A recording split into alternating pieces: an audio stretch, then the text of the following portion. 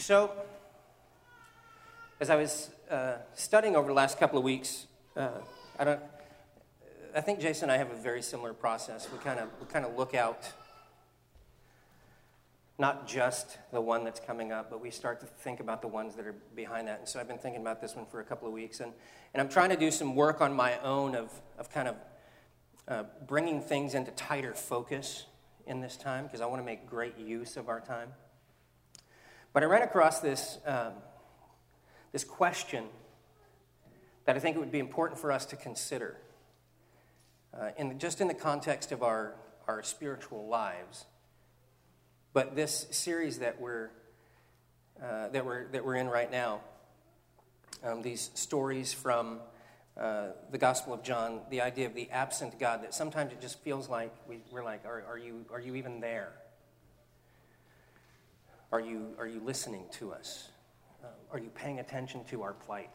And I think we've all been in a position where we've wondered that.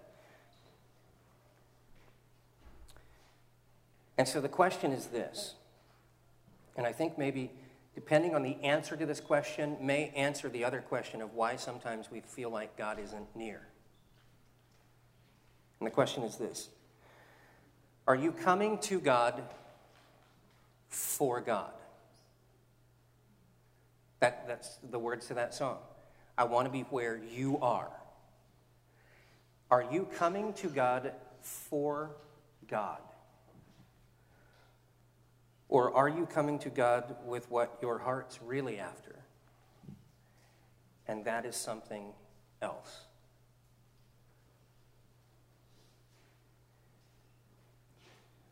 Are we pursuing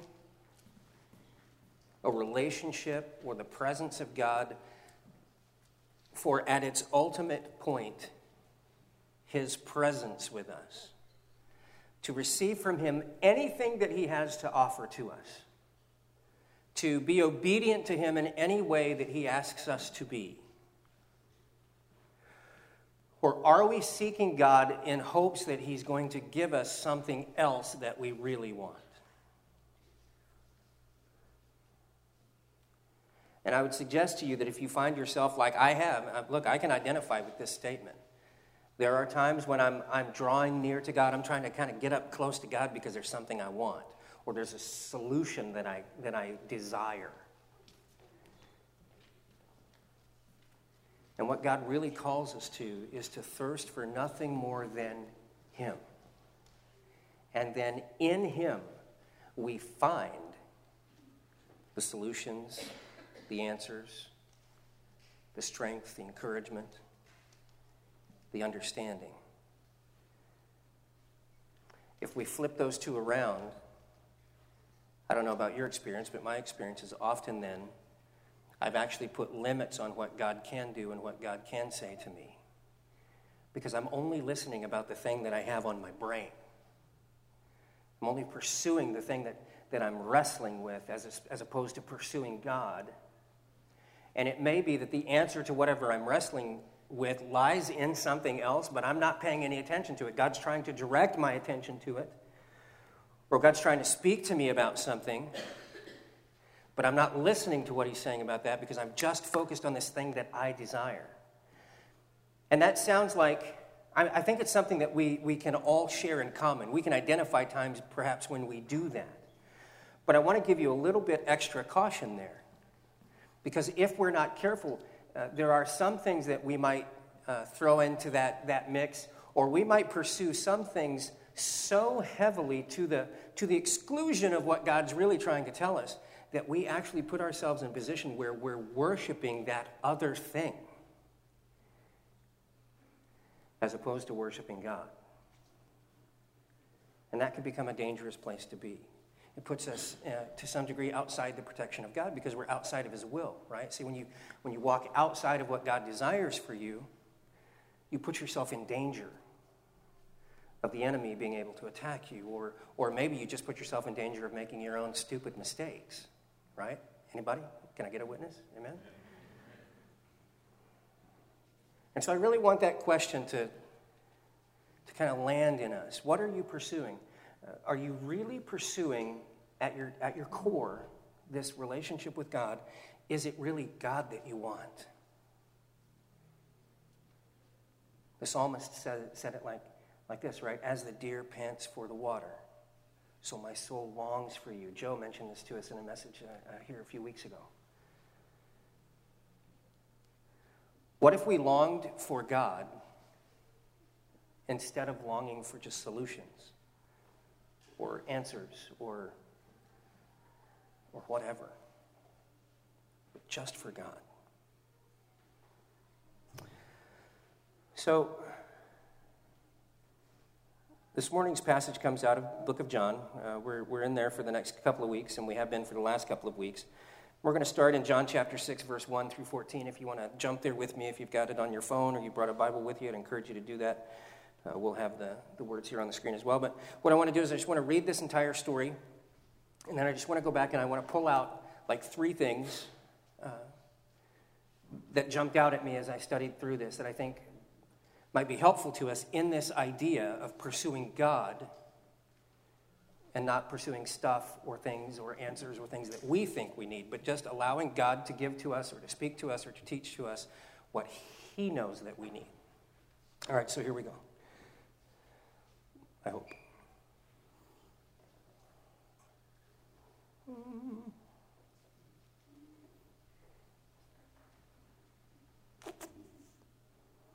All right, Hunter, can you help me out back there? Actually, let me reconnect. Maybe it's just me. You know, I spent about 15 years professionally working in the computer industry. They're not your friends. I don't know if you've seen Transformers, but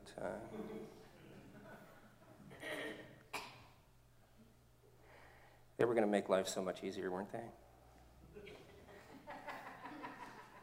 All right, I'm stuck. Oh, woo, thank you, Jesus. All right, okay. After this, Jesus went away to the other side of the Sea of Galilee, which is the Sea of Tiberias. A large crowd was following him because they saw the signs that he was doing on the sick. All right, so we just note right here that the notoriety of Jesus is building in the community, in the countryside, in the places where he's traveling, because of the miracles that he's performing. Now, Jesus went up on the mountain, and there he sat down with his disciples. Now, the Passover, the feast of the Jews, was at hand. Lifting up his eyes then and seeing that a large crowd was coming toward him, Jesus said to Philip, "Where are we to buy bread so that these people may eat?" And he said this to test him, for he himself knew what he would do. Philip answered him, 200 denarii worth of bread would not be enough for each of them to even get a little. And by the way, that's about $15,000 he's talking about there. So Philip picked a number that seemed extravagant, right? And one of his disciples, Andrew, Simon Peter's brother, said to him, "There is a boy here who has 5 barley loaves and 2 fish, but what are they for so many?" Jesus said, "Have the people sit down." Now there was much grass in the place, so the men sat down, about 5,000 in number. Jesus then took the loaves, and when he had given thanks, he distributed them to those who were seated, so also the fish, as much as they wanted. When they had eaten their fill, he told his disciples, "Gather up the leftover fragments, that nothing may be lost." So they gathered them up and filled 12 baskets with fragments from the 5 barley loaves left by those who had eaten. And when the people saw the sign that he had done, they said, "This is indeed the prophet who has come into the world." Growing up as a preacher's kid, you know, always in Sunday school, always at church, I remember hearing this story when I was a kid, and it was fascinating to me. One of the things I loved about it was the fact that there was a little boy in the story, right? I was like, hey, that could be me, like, you know? And that was fascinating to me. But I loved the idea of Jesus looking at the need that was around him and challenging those next to him to say, what could we do about this? Hearing their ideas, and then God, Jesus, coming in with his solution. I think this isn't a bad picture of how our lives with each other should work sometimes. When we are facing those problems and we are seeking answers. I don't mean to say that when we should seek God, that we shouldn't seek answers for the things that are going on in our lives. I mean, he asks us to do that, right? He says, cast your burdens on me. The place I think where we kind of get off track is that if we were in charge of this situation, we might end up focused on the fact that there's 5,000 men, which, by the way, most scholars believe that this means, obviously it wasn't just men hanging around, right? We know from other stories that mixed in the crowds of those who were following Jesus, there were children, because this one occasion happens where the children are trying to get close and the disciples are like, you kids, get out of here. And Jesus rebukes them. He says, hey, don't do that. These little ones, they understand the kingdom of God. You make sure they can get as close as they possibly can. And then there's other times where we see the stories of, particularly like the woman who has the issue of blood. She works her way through the crowd until she can just grab the hem of his cloak and she's healed. And so we know that in these stories like this one where it says there's 5,000 men, there are women and children there as well. And most scholars believe that there were actually probably about 20,000 people following Jesus at this time. 20,000. That's twice the capacity of the Sullivan Arena. Pretty close. That's a lot of people. And if we were in charge of this situation, if Jesus wasn't in this scenario, or if we weren't seeking God for his presence, but we're only seeking God for solutions, we might look at this situation and go, there's absolutely nothing we can do about this. Even if we had 15 grand in our pocket, we couldn't feed 20,000 people enough that they would get more than just a little, is what Philip said. And so we need a lot more than that. And then if we discovered, let's say we're at the Sully for an Aces game. Boo, Aces. And the place is packed out, and there's no food. But there is some kid that's got a couple of dogs and a soft drink. It's not going to solve the problem, is it?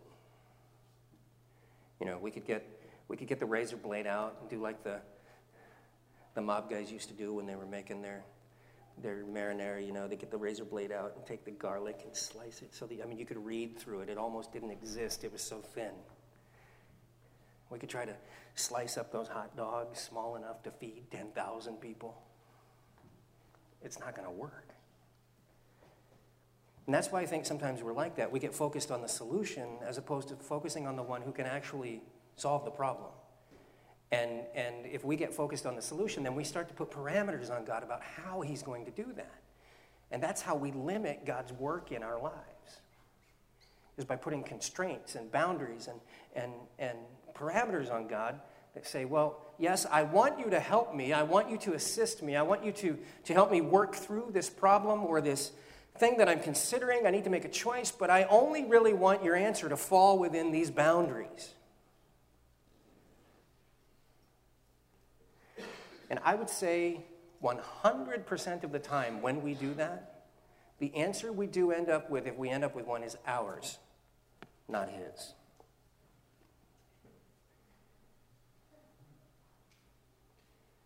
So we see a couple of things that happen in this scenario.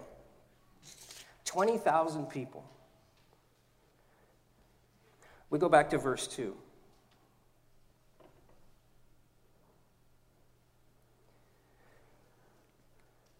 A large crowd was following him because they saw the signs that he was doing on the sick. Now you go back with me and just think. Both prior to this story and then after this story. In fact, we heard one last week. The healing of the man at the pool of Bethesda, right? He's laying there for we don't know how long, like 3 decades or something. And he hasn't been healed. And Jesus heals him. The religious leaders, they're upset because the guy's carrying his bed on the Sabbath.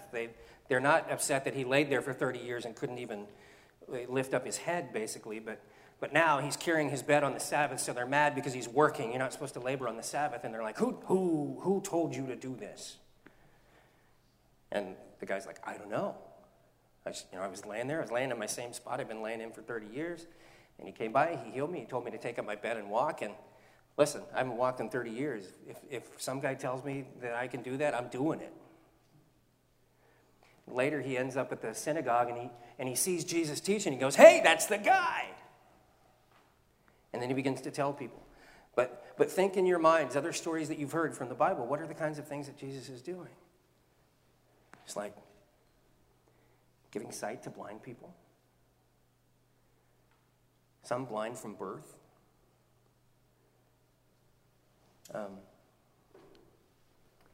He's raising the dead, like the man's daughter, Jairus' daughter. He's the centurion's son. He's causing people who've been deaf, haven't heard a sound their entire lives. Their ears are popping open and they're hearing for the first time the wonder of nature around them, the song of birds and the bustle of people. He's healing withered hands and legs, and the word is spreading. And these people have come to see what's happening. And it tells me this: when people see the work of Jesus, they want to know more. We wonder sometimes, why aren't people coming to Christ? Why aren't more people coming to church with us? Why aren't people in the world? Why doesn't Christianity have this positive image? Why isn't Christianity out there sometimes doing positive things? Why are people so opposed to the gospel and to Jesus Christ? And I think a lot of times it's not because that they're opposed to Jesus Christ so much as they're opposed to what they see of Jesus Christ. And we as the church, and when I say church, I mean big C, the church. We as the church sometimes are presenting an image of Christ that people don't want anything to do with, because we're really not presenting Jesus. We're presenting religion. We do a pretty good job of that. We do a pretty good job of presenting rules and regulations and do's and don'ts. And God certainly gives us guidelines in his scriptures, right? He gives us things to live by. Our church motto, for lack of a better word, everything that we think about, everything that we do, always boils down to these two core things. They're the two core things that Jesus himself said were the most important things to meditate on and to consider as the greatest commandments. Love God with all your heart, all your soul, all your strength, all your mind, your whole being. Everything about you, love God. That's that idea of pursuing God, right? Not solutions. Love God. Love people. Love your neighbor as yourself. And modern Christianity has a tendency to just get wrapped up in a lot of reasons why we can't hang out with or can't be nice to or can't show love to certain groups of people that have no real foundation in biblical Christianity. So you don't have to agree with someone to love them. Just because you love someone doesn't mean you support everything they're about and everything they're doing. In fact, often it's completely the opposite of that, right? Sometimes we love people sometimes because we want to see better. But we have this tendency, I think, it's kind of the low-hanging fruit of spouting judgment and spouting things that the Bible says that are hard for people to hear because they're not ready to hear, instead of showing them the love of Christ first. And I believe, just like happened here, if we would show who Jesus is, the work of Jesus in our lives, our testimony about what God has done, if we would show that, is that Angela right there? Is that your smile I see? It's hard to tell. Yeah, right? We just talked about this. It's hard. Is it Rich? Oh, hey, Rich is there too. All right, awesome. And there's Miles. Hey, buddy. She and I just talked about this the other day. This powerful verse out of Revelation that the saints are able to overcome the work of the enemy by the blood of the Lamb. We believe that, right? The work of Jesus, the sacrifice of the cross, the blood of the Lamb, yeah. And the word of their testimony. See, God's story in your life has power. And it has power to show who Jesus is to the people around you. And I believe that when people really see the work of Jesus, whether it's a miracle, and I've seen those with my own eyes, or it's the miracle of God's work in your life, if they see that, they will want to know more. That's verse 2. Verse 6.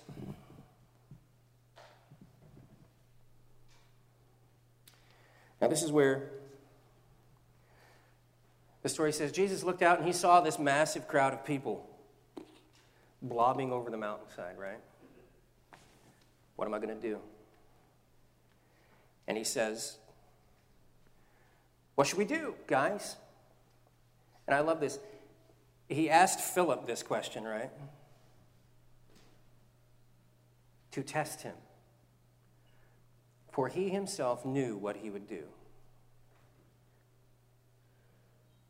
Now, notice this isn't a... don't get confused about how God might test people. God doesn't test us in ways to catch us in an aha moment. Right? He's not looking for opportunities to go, ah, I gotcha. I knew it. He's not like that. The Bible says God doesn't test us that way.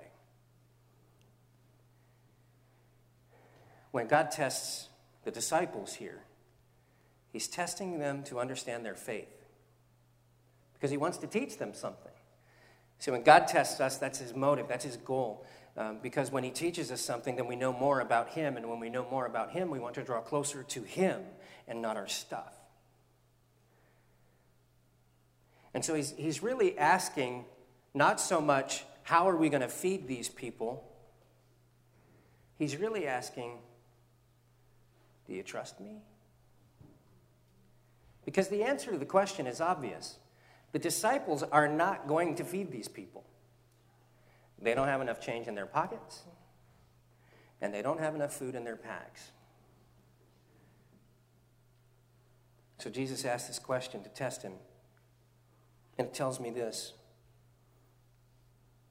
When our challenges arise, those ones that sometimes we focus on the challenge or the solution or the question more than we focus on the God who can help us with them. When challenges arise, Jesus already knows what to do. But he will check to see what you're thinking.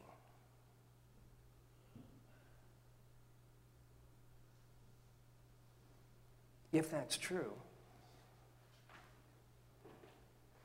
I don't think there's any shame in the disciples giving the answer that they gave. Because listen, sometimes I find myself, in fact, I laugh at myself about this fairly often. I will see God do something totally amazing, maybe even something that I was praying for or something totally unexpected, and I go, wow, that's crazy. God did that. And I think, and how many times have I had this same conversation?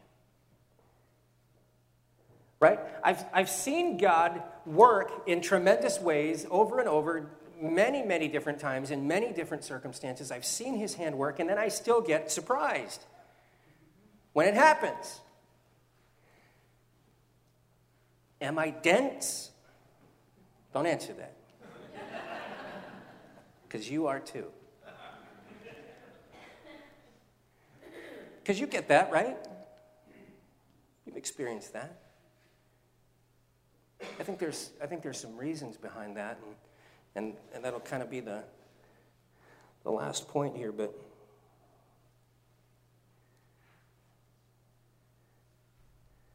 I don't know if that is a symptom of how we're still broken.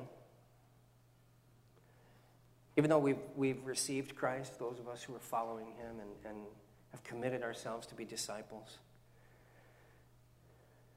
even though we've become a new creation and we're being created every day, we're growing, The Bible teaches us that there's this condition of sin in the world still causes things to be broken and out of whack, and we can't fully see God's work and his kingdom today here on this earth. The Apostle Paul says, right now it's like I'm looking through a glass, but it's dim, it's dirty, and I can't quite see all the details. But someday, when I'm with him in heaven, fully in the kingdom of God, I'll see everything crystal clear. But for now, it's like shadows and light, and sometimes I get a glimpse that I really recognize that, and then it gets clouded back over. I don't think God takes any pain with that. He understands. Now there are times when we are just being dense. What's Shawshank Redemption? Are you being intentionally obtuse? What did you just say? Sorry, I'm going to go off on a movie rant there. There are times, however, I think of the adventure that Jesus had with two of the disciples on the mountaintop, and they're up there, and the clouds have come down, and Moses and Elijah actually appear and are speaking to Jesus and the disciples, and they're having this, literal mountaintop experience. Same thing happened with Moses in the Old Testament. He'd go up and be in the presence of God, and God's presence would be so incredible. He'd come down, and his face would shine like a sun, and the people were like, "Whoa, weird." Jesus comes down from the mountain, and you've had mountaintop experiences, right? Like, this is awesome. And then you come back to reality, and people are like dumb. The people around you are like, "What's wrong with you?" That's what Jesus said. He came down. The disciples were like, "Oh, I'm so glad you're back. We've been trying to heal this guy of this demon, and we can't do it." And Jesus is like, "Oh, you guys, what is wrong with you?" So sometimes it's like that because we're kind of being intentionally obtuse. But this scenario where we're just faced with a circumstance that we don't have the resources, I don't know. I don't know how we're going to fix this, Jesus. I mean, if we had 20 grand in our pocket, it wouldn't work. If we had 25 grand, we couldn't fix this. And then you heard the story. One of the disciples, Andrew, brings over this little boy with the hot dogs and the drink, right? Some fish and some bread. Now, I always pictured in my mind that these fish were like little floppy fish, like little trout or something that you catch, but that's probably not the case because, they're in the desert. There's no refrigeration. Probably not carrying around a lot of fresh fish. Fresh fish, Probably either pickled or dried. Dried like our native friends would do here and many places across the globe. Or pickled, some way preserved so that it could be kept. But whatever the case, it was like still nowhere near enough, almost comically not enough. Like, could you imagine passing around the fish, just a nibble,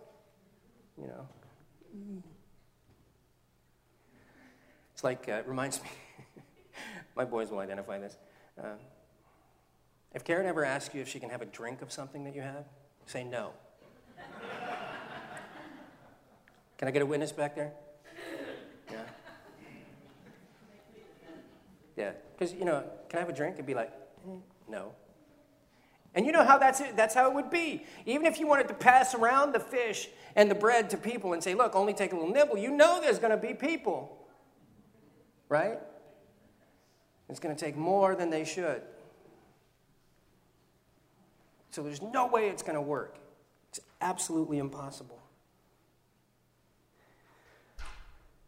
So when God sees the work of Jesus, when people see the work of Jesus, people want to know him more.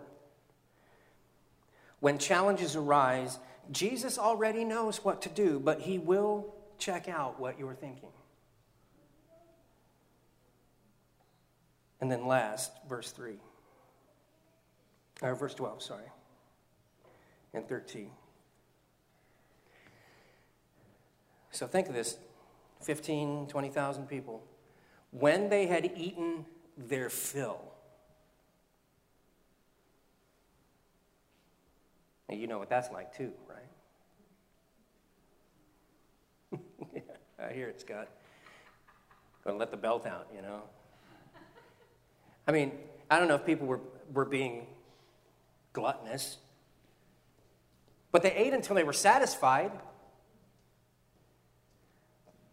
The story says Jesus took the gift of those little fish and those little loaves of bread, and he blessed them, gave them to the disciples, and said, "Go feed everybody." I would love to just be able to see that happen, that scenario right there. Like, what is on the disciples' faces at this moment? Do they buy in? They're like, "Oh yeah," right? I don't know, because I think they were kind of like you and me, and so I've seen God do miracles, and if I were in that moment, I'd be like, "What are you talking about? This will never be enough." But they went, they obeyed, and the people received enough food to be satisfied.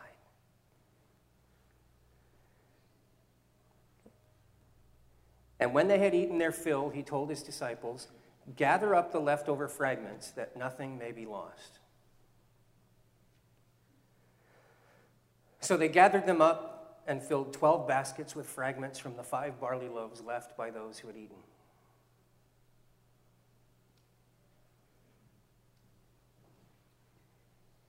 I'm sure there's significance to the 12 baskets, 12 disciples, right? So that each one of them could see. Because again, 20,000 people, 12 guys helping to feed them. Think about literally the physical distance between them as they're serving and working with some people. So if only this guy over here got a full basket, that disciple over there wouldn't know the miracle that had happened with his own eyes. And so God provided for each one of them to see fully what he had done. The work of Jesus' hand, feeding these people with abundance, more than they needed. And each disciple saw then that miracle and the plenty that remained with their own eyes. There's a principle in here too that I just thought of. It's not in my notes. But I love this phrase. Every time I read it, I love this phrase. Gather up the leftover fragments, that nothing may be lost. Man, this is Jesus right here. See, that's what he did with me when he called me to be a disciple. He was gathering up leftover fragments that he desired not to be lost. Sometimes when you're thinking, I'm messing this up, or God probably is not happy with me, or God doesn't really like me because I'm not really doing. If God called you, it's because deep in the DNA of God is his desire for nothing to be lost. We see it in the 3 beautiful stories of the lost coin, that the woman calls her friends and they turn the house upside down trying to find this coin. When they find it, they have a big party, right? In the lost sheep, there's 100 sheep. The shepherd's happy because he's got 99, but there's one lost, and he says, "Oh no, that can't happen." And he leaves the 99 to go find the one. And the fantastic story of the prodigal son who goes off, wastes everything that the father has given to him, and yet the father still stands on the edge of the road, the porch at the house every day, looking towards the horizon, hoping that son's going to come home. And when he does, he doesn't punish him, he doesn't shame him, he welcomes him home, he throws a big party, and he celebrates because that which was lost has been found. And we see that here. Gather up the leftover fragments, not just to be good stewards of the resource, not just to be good managers of the funds and to feed other people, but to give this message that deep in the heart of God is the desire for nothing to be lost. Nothing's a throwaway. No one is a throwaway. Everyone matters. And so, last point. The boy gave his lunch, basically, right? Jesus took it, fed 15,000, 20,000 people. When we give Jesus what we have, he gives us and others what he has. And it's always so much more than what we gave him.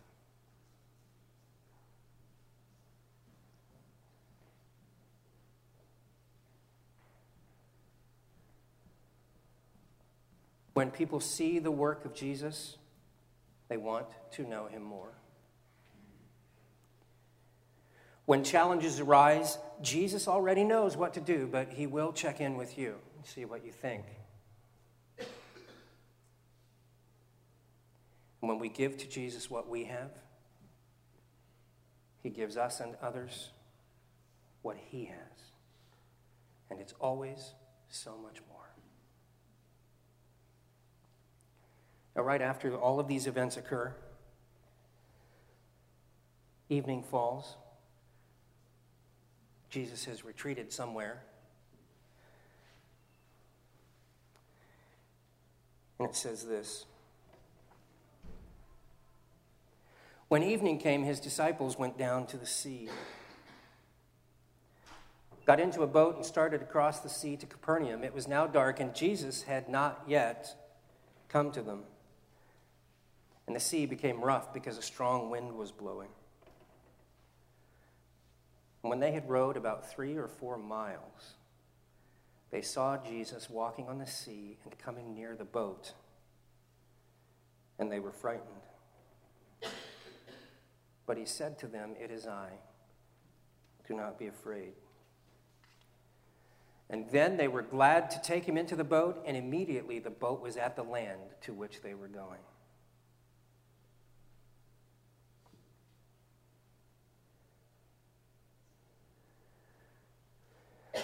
I talked about that thing where we see God work and then it's like we forget. We're obtuse. Here it is.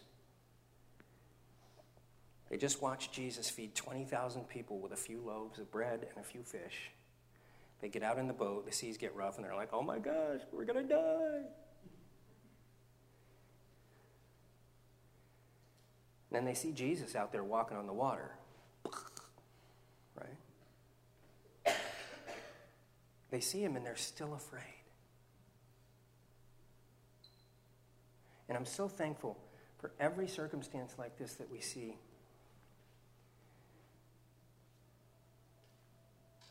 Jesus just shows his love. He doesn't come up to the boat and go, "Are you guys being intentionally obtuse?" He doesn't say, "What's wrong with you guys? You remember what just happened? Like literally 3 hours ago. Did you remember that? Have you forgotten every single thing I've done? What is wrong with you guys?" He doesn't give them any of that. He sees their condition. He sees their need, and he says to them those important words that he says so many times, "Don't be afraid."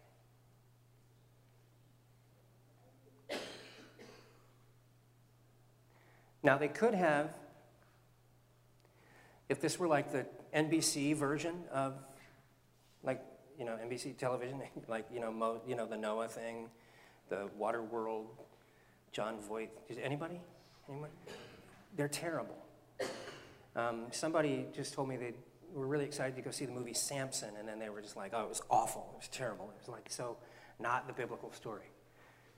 So if Hollywood made this little scene right here, it may very well have been that when Jesus came up to the boat, the disciples freaked out and started swinging at him with oars and tried to take him down and sank the boat. But that's not the actual story here. It says that they see him, he tells them, "Don't be afraid." They recognize who he is, and they receive him into their craft. They take him into their circumstance, right? It says they're glad to. Like, oh, Jesus, it's so good to see you. They take him in, and what happens? Immediately, their circumstance is better. They had rowed for 3 or 4 miles. The Sea of Tiberias was 10 or 11 miles across. We're halfway there. Jesus got in the boat, and it says immediately they were transported to where they were going. Listen, that's the kind of Jesus I want in my life, is the one who, if I will let him, whether it's trying to feed 20,000 people or I'm in a circumstance and I'm getting swamped and I'm afraid, that if he comes to me, if I'll let him, whatever my circumstance, it might not be solved, right? Might not be solved in the way I think it should be solved, because I'm not seeking my solutions, I'm seeking God. But every time he shows up and I will invite him into my circumstance, it will be better. If for nothing else, because I will not be alone. He wants this for you. He wants this for me. You have to take it. You have to receive it. You have to be willing to give up and let him do his work. Let him do what he wants to do. You can try to feed the 5,000 with what's in front of you, or you can ask God to help you. And every circumstance of our life is like that. We can do it, or we can ask him to do it for us. Would you stand for closing prayer?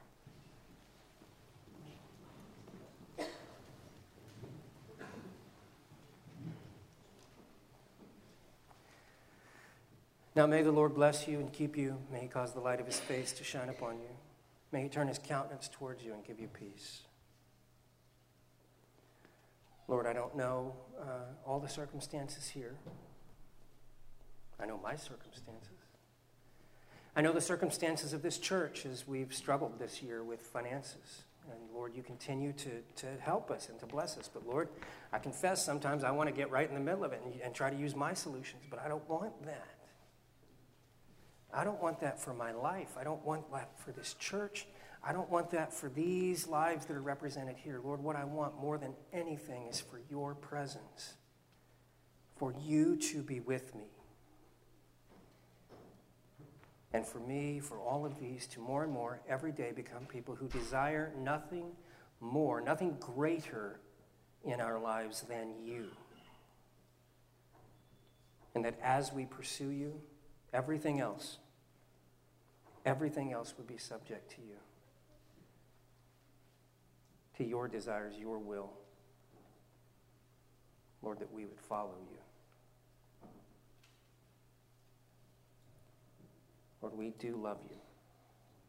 Thank you for being so good to us. In Jesus' name.